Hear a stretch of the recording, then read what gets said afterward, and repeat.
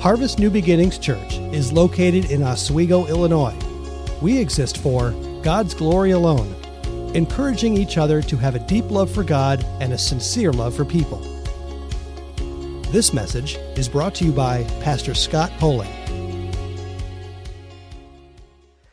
Would you join me in prayer? Let's pray. Father, we thank you for your goodness. Sometimes, honestly, it's hard to see, but we know it's there. And I just want to pray for your people right now to be encouraged. I just want to pray, Father, as they're sitting in their living rooms, they're sitting in their family rooms. I want to pray, Lord, that your word would penetrate hearts, sink into minds, and change us from the inside out. Lord, I pray for your enablement. I pray that as I preach, I would be faithful to your word. And Lord, that you would fill me, that you would use me. I pray that you would grant me a liberty and a freedom just to preach and preach faithfully. And so go before us now as only you can go before us. And we commit this time to you in Jesus' name. Amen. It has been a crazy couple weeks. And of all things, it's also an election year.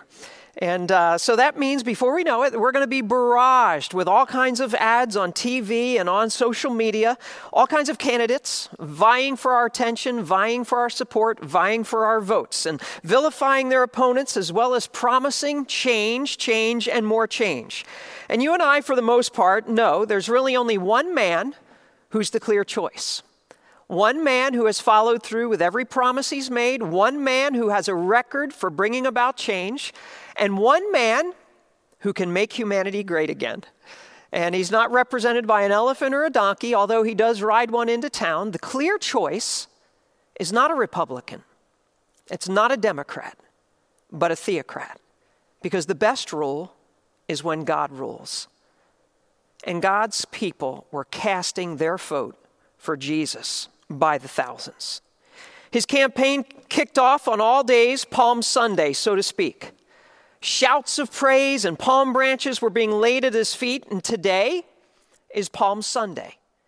It's the commemoration of what God did, coming as King of Kings into Jerusalem, celebrating the beginning of Passion Week, named for the passion with which Jesus offered himself. And if you have your Bibles, I want you to turn to the account recorded in the book of John. Turn to John chapter 12. In John chapter 12, we're going to see this passage as we continue in our series, Not Afraid. And we've learned that we don't need to be afraid because God will provide. And we don't need to be afraid because God is in control. And much of the world is afraid.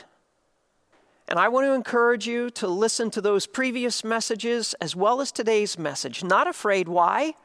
Because we worship the King. And I just want you to behold his majesty. I want you to dwell on the person of our Lord. And let's put aside the cares, let's put aside the problems of this world, and let's just dive into Scripture and let God's word speak. John chapter 12, starting in verse 12. On the next day, the large crowd who had come to the feast, when they heard that Jesus was coming to Jerusalem, took the branches of the palm trees, went out to meet him, and began to shout, "Hosanna! Blessed is he who comes in the name of the Lord, even the King of Israel." Jesus, finding a young donkey, sat on it, as it is written, "Fear not, daughter of Zion, behold, your king is coming, seated on a donkey's colt." These things his disciples did not understand at the first, but when Jesus was glorified, then they remembered that these things were written of him, and that they had done these things to him. So the people who were with him when he called Lazarus out of the tomb and raised him from the dead continued to testify about him. For this reason also the people went and met him, because they had heard that he had performed this sign. So the Pharisees, who were beside themselves, said to one another, "You see that you're not doing any good? Look, the world has gone after him." The world has gone after him. And that is our prayer. We need to worship the King. And the first thing that we're going to learn from this passage is this. Worship the King. You are not alone. And I know it may feel like it. You're sitting in your house, some of you, you're alone. And you're missing loved ones. You're missing your church family. Can I tell you something? I am missing you. I miss you and I love you, and it is very hard to speak to a camera. I know you're on the other side, but I miss you. And I know it may feel like we're alone. It may look like you're alone. You may be gathered just with a few people, maybe a pet, but you're not alone. As a matter of fact, if you're on Facebook Live right now or some platform that is interactive, I want to encourage you who are alone, and I want you at home to encourage those who feel like they're alone. So right now, if you're on an interactive right now, interactive Facebook or one of those platforms, I just want you to introduce yourself. Just write your name out, type it out, and tell people, you're not alone, I'm here with you. And by the way, if you do feel alone, if you're feeling alone right now, why don't you just share that? I want to encourage you just to share your name and say, would you pray for me? I feel alone. Because I want you to know you are not alone. I want to assure you that you have never seen a crowd like the one you and I are a part of right now. Last week's gathering online, I talked to Pastor Andrew and Eric Coleman, and they told me that thousands upon thousands and thousands were watching in entirety, along with us, worshiping with us, learning with us. And that's not counting the many more thousands that tuned in at different times during that time. And this isn't counting the millions of Christians who are all over the world worshiping on multiple online platforms through all kinds of different churches and ministries. I want you to understand, God in his sovereignty has unleashed an online army. Thousands upon thousands and thousands of pastors sharing the name of Jesus online. I'm just one little pastor out of thousands and thousands and thousands. I want you to understand, no one draws a crowd like Jesus today. And no one drew a crowd like Jesus then. John chapter 12, verse 12. On the next day, the large crowd who had come to the feast, when they heard that Jesus was coming to Jerusalem, they took the branches of the palm trees and went out to meet him. Next day, what does that mean? I want you to understand the context here. The next day meant he had left the home of Mary and Martha and Lazarus, who he had raised from the dead. And there was a large crowd that had gathered outside of their home. See, they had gathered because they wanted to see Jesus and they wanted to see Lazarus, who he had raised. And so now what you have is you have the convergence of two large crowds. So you have this river of people flowing out of Bethany following Jesus, flowing into an ocean of people flowing out of Jerusalem coming to see Jesus. So you have this incredibly large crowd of lots of people. And bunches of people were already in Jerusalem because the town during Passover grew by 3 to 4 times the population, is what most historians estimate. So whatever town you're a part of, imagine your town tripling in size or quadrupling in size. So if you're a town of 50,000 people, imagine it for 2 weeks it becomes 150,000. Or if you live in a town of 500,000, imagine it becoming 1.5 to 2 million people in 2 weeks' time. You may say, well, why so many people? It's the Passover feast. What is Passover? Most Christians know this, but maybe some of us have forgotten. Passover is the commemoration of God's deliverance from Egyptian slavery. It was when the Hebrews put the blood on the doorframe of their homes, and the death angel passed over, sparing the firstborn's lives. And those who believed, the Hebrews who believed and applied the blood, were saved so much great pain and incredible loss and death. And little did they understand, right now, the Lamb of God has arrived on the scene. And he is riding into Jerusalem. And it's his precious blood that is going to be spilled. And it's belief and the application of what he has done that saves us from our sin and saves us from eternal death. And so you need to understand this, you who are watching at home, if you have not placed your faith in Jesus. He is the Lamb of God that was slain. He is the one whose blood must be applied to your life so that the death angel, eternal death, will pass over you. And I just want to encourage you, that's what it means to become a follower of Jesus. That's what it means to be a Christian.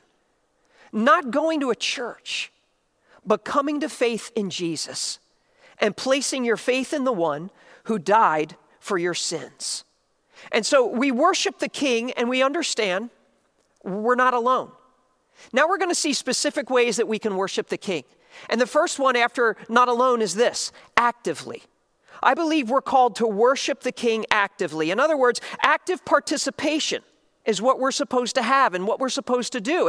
And you may say, well, that's kind of hard to do. I'm sitting at home today. I'm stuck at home. I'm quarantined. Well, we can still have active participation in our worship. We can still be physical with it. People at political rallies get actively involved. They shout and they holler and they wave signs supporting their candidate. I want you to understand the Jews were rallying to their candidate on Palm Sunday. And they weren't waving signs, they were waving palm branches. And you may say, well, I've never understood what this means.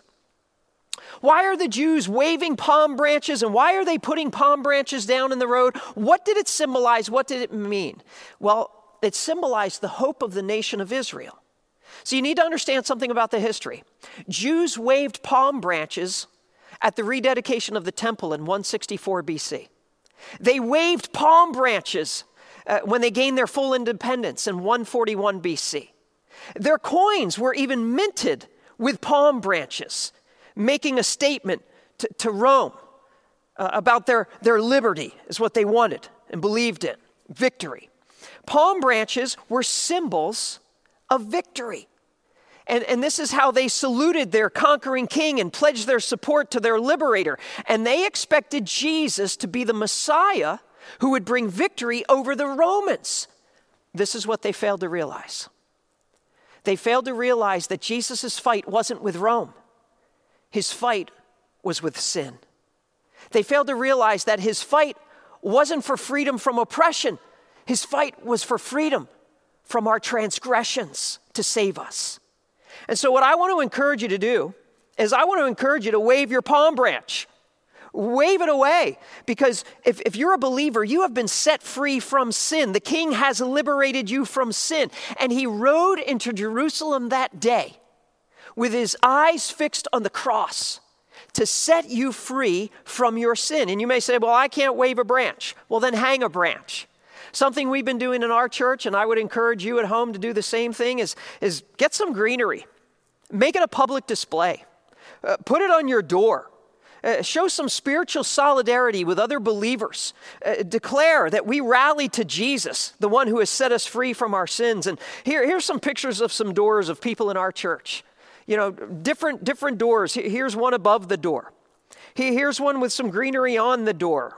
Here's one with a sign also from the church in front of the door, as well as greenery. Here's one with fresh cut branches off a neighbor's tree. No, not a neighbor's tree. But you don't have to be fancy. But you know what? Maybe that's something physical you can do. Get the kids together. And whether it's handmade or artificial, or you go pick something up at Walmart, when you're out grocery shopping, whatever it is, whether it's snipping a house plant, just get mom's permission first. And by the way, we even have people at the church that donated branches here and palm leaves. You can swing by Harvest New Beginnings if you live in this area. But let's make our worship physical. The other thing they did is they made their worship verbal. Verse 13, they began to shout, Hosanna! Blessed is he who comes in the name of the Lord, even the King of Israel. There was no holding back their praise. Don't hold back your praise. There's no shame in the name above all names. So right now, this is what I want you to do. Right now in your room, whether you're by yourself, whether you're with your family, I want you to shout this out. Hosanna, blessed is he who comes in the name of the Lord. Say it with me. Shout it out. Hosanna. Blessed is he who comes in the name of the Lord. Now, you may be by yourself and the cat's there. Yell it at the cat. Hosanna. Blessed is he who comes in the name of the Lord. Look at one of your relatives and yell it at him. Hosanna. Blessed is he who comes in the name of the Lord.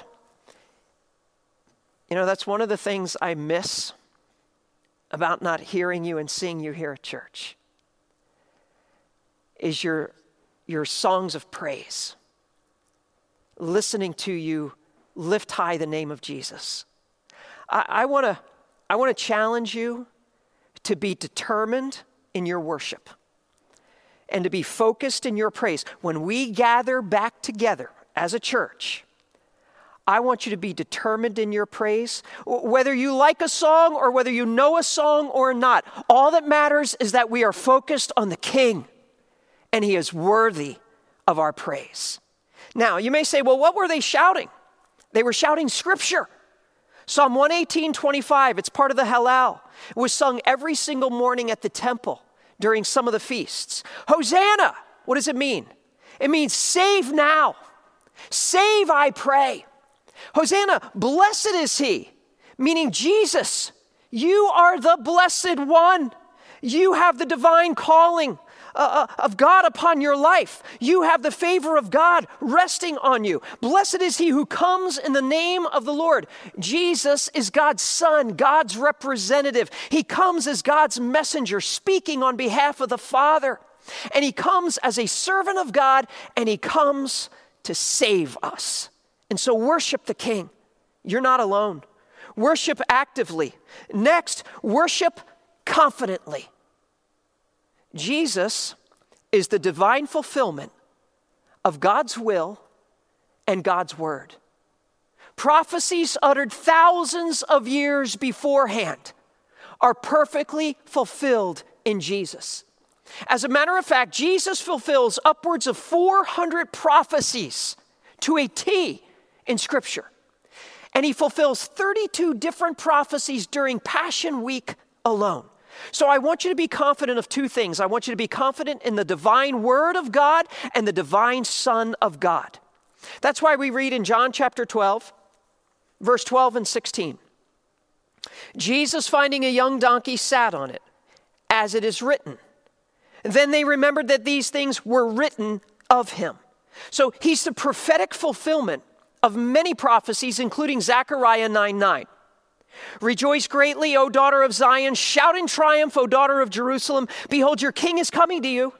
He is just and endowed with salvation, humble and mounted on a donkey, even on a colt, the foal of a donkey. You may say, I don't get this. Why, of all animals, is Jesus riding a donkey? This is not very dignified, not very stately. This is not a picture of power. It's not very impressive. Why a donkey? Because it's a subtle hint that you're supposed to vote Democrat. No, that's not what it means. And I can see death stares coming through the camera right now. Biblical times, kings rode on donkeys. Donkeys spoke of peace, gentleness. It was a display of humility and meekness. Jesus didn't come to make war, but to bring peace. He's the Prince of Peace.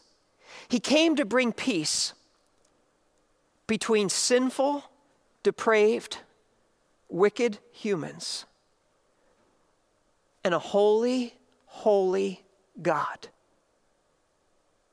I could not be at peace, and you cannot be at peace unless Jesus was the mediator between God and man to bring peace, to die for my sins and to die for your sins. He came to bring peace. He's the fulfillment of Scripture. Now, not everyone recognized what was going on, including his disciples. Right over their head. John chapter 12:16, these things his disciples didn't understand at first. And they're living with Jesus day in and day out for 3 years. And they're sitting under the direct teaching of Jesus for 3 years, which teaches us something. Just because you're close to God doesn't mean you always understand the plans of God. Just because you're close to God doesn't mean you always understand the plans of God.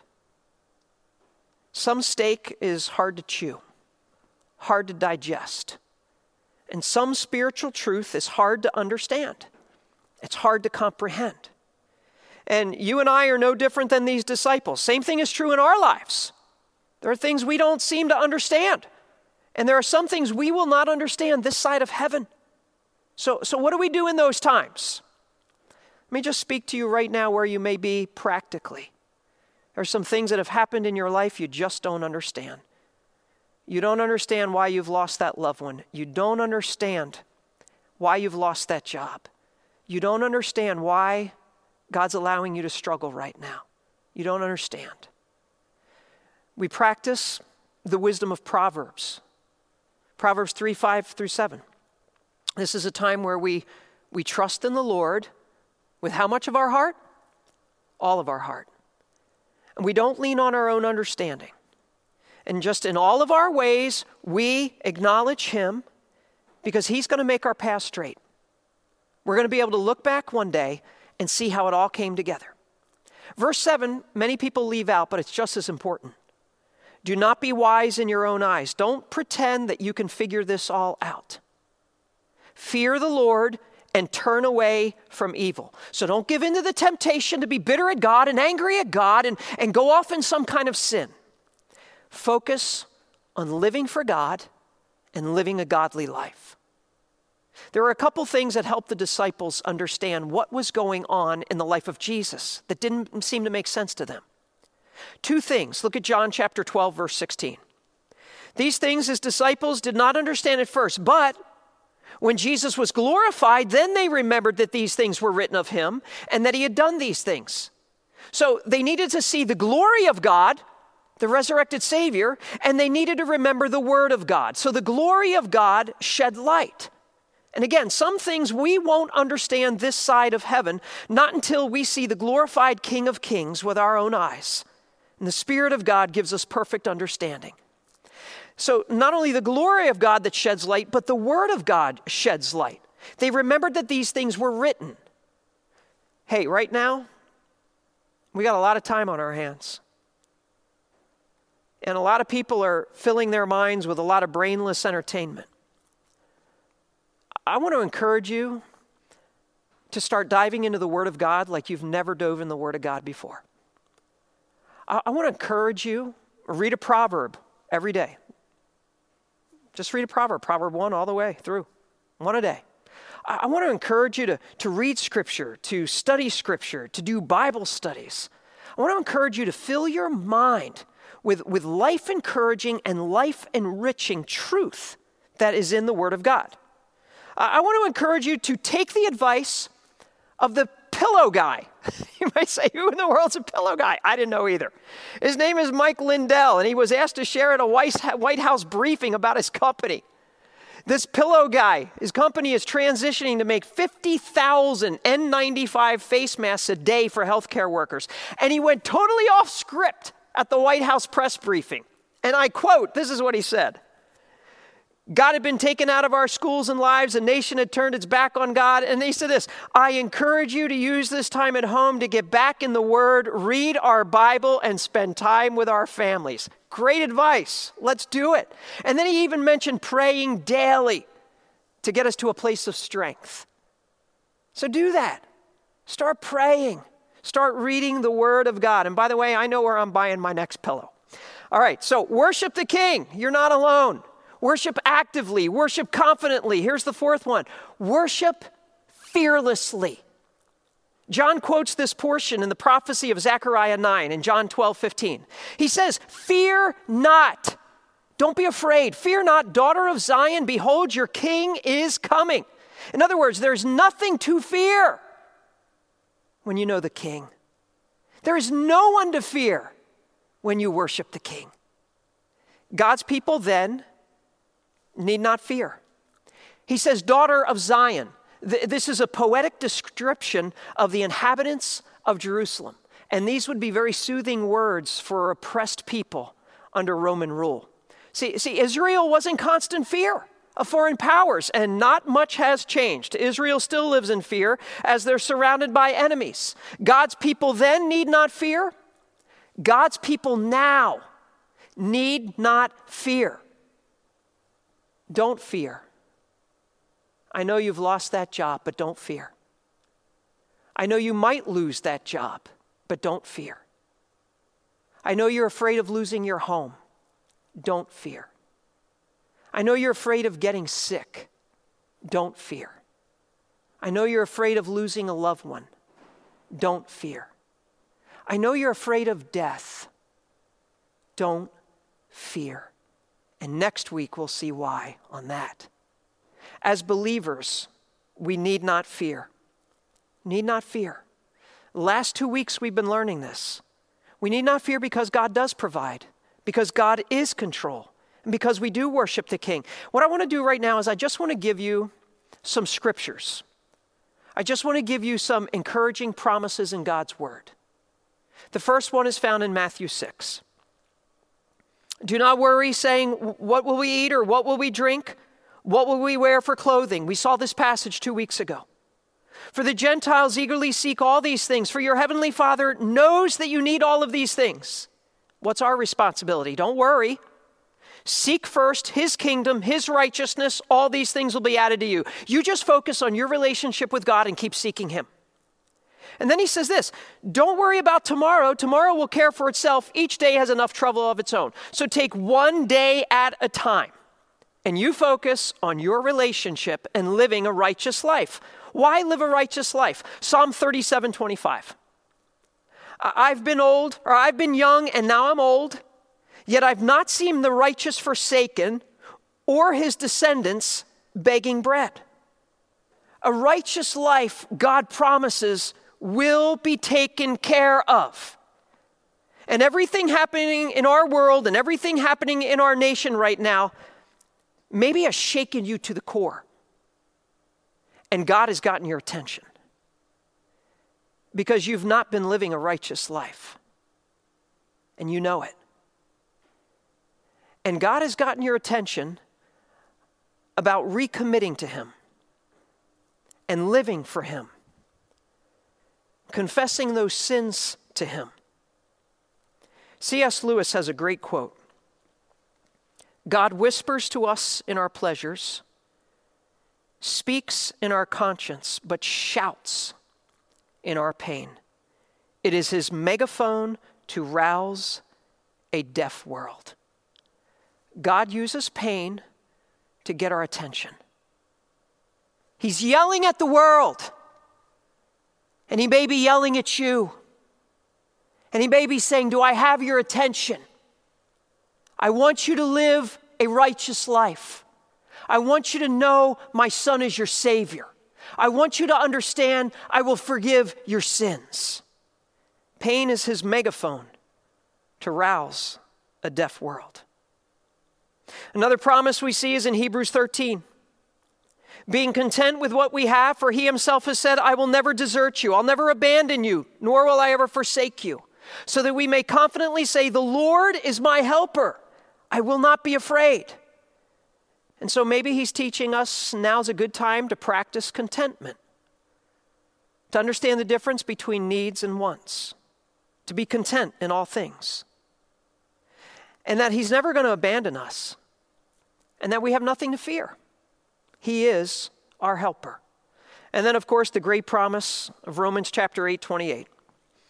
We know that God causes how many things? All things to work together for good, to those who love God, to those who are called according to his purpose. And so this is a time to trust the goodness of God. The same goodness we sang about before I started preaching. Remember the chorus? All my life you have been faithful. All my life you have been so, so good. With every breath that I am able, I will sing of the goodness of God. And so we sing it because we believe it. And so replace your fear with adoration. Replace that fear with worship and focus on the King of Kings. And it's mentioned twice. John 12:13 and 15. Blessed is he who comes in the name of the Lord, even the King of Israel. Fear not, daughter of Zion, behold, your king is coming. Jesus is Israel's rightful king. The royal blood of David runs through his veins, and Jesus is the Messiah. He is the Christ. He is the anointed one, and Jesus fully accepts this title and this praise as he goes into Jerusalem. And he's fully worthy of this title and this praise, but he will be rejected by the nation that day, but he will be fully accepted as king one day. And you need to understand something. The king is coming back, and it's only a matter of time. And he won't be riding on a gentle donkey. He's going to be mounted on a war horse. We're told in the book of Revelation, chapter 19. And I saw heaven open, and behold, a white horse. And he who sat on it is called Faithful and True. And in righteousness he judges, and he wages war. In verse 15, from his mouth comes a sharp sword, and so that with it he will strike down the nations, and he will rule them with a rod of iron. And he treads the winepress of the fierce wrath of God the Almighty. And on his robe and on his thigh he has a name written, King of Kings and Lord of Lords. He came once. He's coming back. Be ready. The King is returning. Worship the King. You're not alone. Worship him actively and confidently and fearlessly. And one last thing, worship him triumphantly. Worship him like you're on the winning team. Be a true fan. True fans speak up. True fans, if you're a true fans never stop talking about their team. True fans never stop bragging on their star player. True fans forever celebrate past championships. I have a friend, Carlo Colissimo. He posted a picture on Facebook yesterday. There it is, okay? Chris Bryant up at bat. And then he had this comment underneath of it. Greatest game ever played is on Fox Sports. And then an additional comment. I could watch this all day. Cubs World Series, Wednesday, November 2nd, 2016, Game 7, goes 10 innings. They win 8-7. True Cubs fans, you can't shut them up. True Green Bay fans, I wish I could shut them up. True fans, they never shut up. But not all are true fans. Remember the Golden State Warriors? Me neither. A lot of people got on that bandwagon. Injuries, losses, piling up. Where are those fans? Many of them, they're gone because they weren't true fans. Let me ask you, you a true fan, a true follower of Jesus? Or are you just a bandwagon Christian? Maybe God is getting a hold of you and he's getting your attention. And he's saying, I want you to understand what it means to follow me when things are good and when things are bad. See, he's testing the kind of soil that you are. There's a parable in Scripture that talks about 4 kinds of soil, and only one soil is the good soil. And God wants to know if you're good soil. And the good soil produces fruit, some 30, some 60, some 100-fold. God wants to know if you're a true fan, a true follower, or if you're just a bandwagon fan. See, people were excited about Jesus, and some were sincere that day, and some were not. In John chapter 12, verse 12 and 17 and 18, the large crowd who had come to the feast, when they heard that Jesus was coming, how did they hear? Somebody's talking, some true fans. Verse 17, so the people who were with him when he called Lazarus out of the tomb and raised him from the dead continued to testify. Who? Somebody's talking. They're testifying. The true fans. Verse 18, for this reason also the people went and met with him because they heard somebody's talking. They heard that he had performed this sign. So start talking, true fans. Start talking, true followers. Start sharing who Jesus is and what Jesus has done, and start spreading the name of Jesus faster and quicker than any virus could ever spread. Start talking about his teaching. Start talking about his miracles. That's what's going on here. People are talking about the one who calms the sea, the one who walks on water, the one who casts out demons, legions of them, the one who multiplies loaves and fish and feeds thousands. He commands the blind and the deaf and the crippled to be healed. He touches lepers in their disease and heals them. He forgives prostitutes and adulterers of their sin. He takes precious children in his arms and he blesses them. And he calls forth the dead from the grave. Lazarus, come forth. That's why we read in verse 17, the people who are with him when he called Lazarus out of the tomb and raised him from the dead continued to testify about him. Start talking like you're a true fan. Start acting like you're a true follower and tell people about Jesus and tell people he raises people from the dead. Yes. He's going to do that with every single person that has ever lived on this planet. He's going to raise their bodies from the dead. John chapter 5:28. Do not marvel at this, for an hour is coming in which all who are in the tombs will hear his voice. That's the voice of Jesus. And will come forth, those who did the good deeds to a resurrection of life, those who committed the evil deeds to a resurrection of judgment. It is not their deeds that save them. It is the deeds that teach us who the true believers are. There will be two resurrections, a resurrection to life and a resurrection to judgment. And I want you to understand, though, this is a future resurrection of the dead. He still raises the dead today. He raised me from the dead.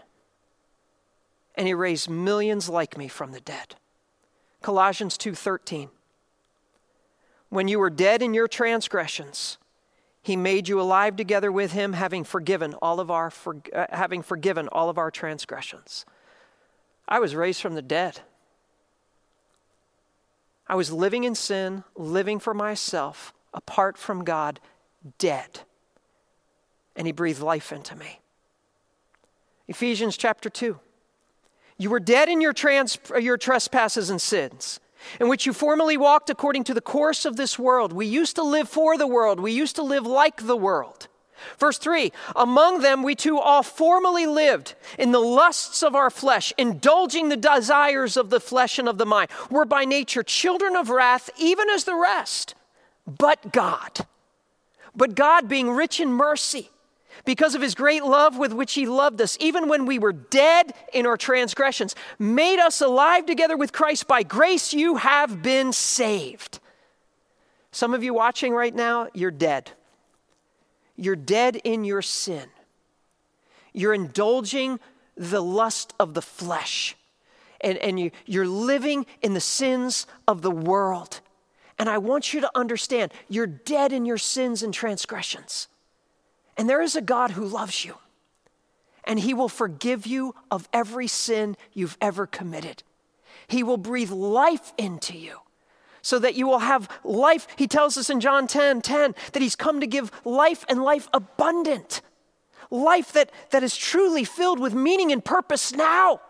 And life that is eternal as well. That life can be yours. And I just want to encourage you to call out to the Lord and ask him to save you. Ask him to forgive you. And ask him to give you life. Speak up. Speak up, you who are on the winning team. And make sure you're on the winning team. Look at our very last verse, John 12:19. So the Pharisees said to one another, you see, you're not doing any good. Look, the world has gone after him. Do you see their utter frustration? They're just mumbling to one another, these religious leaders. These religious leaders. Nothing they try works. Please understand this. Their offense can't score against Jesus. Their defense can't hold back Jesus. They say, you see, you're not doing any good. Every move the world makes against God is ultimately ineffective. Every move the world makes against God ultimately is used against them. Proverbs 21:30. There's no wisdom and no understanding and no counsel against God. Listen, Christian, you can't lose when you're on God's team. Even if it looks bad. It looked really bad for Jesus come the cross. Everything is ineffective. God uses everything for his glory. You who are not on God's team, listen, you're on the losing team. God never loses. There's no wisdom against him. There's no understanding against him. There's no counsel against the Lord. And by the way, this is true of the church, Christian. It can't be stopped. Matthew 16:18. Jesus said, I'm going to build my church and the gates of hell shall not prevail against it. He's going to keep building this church.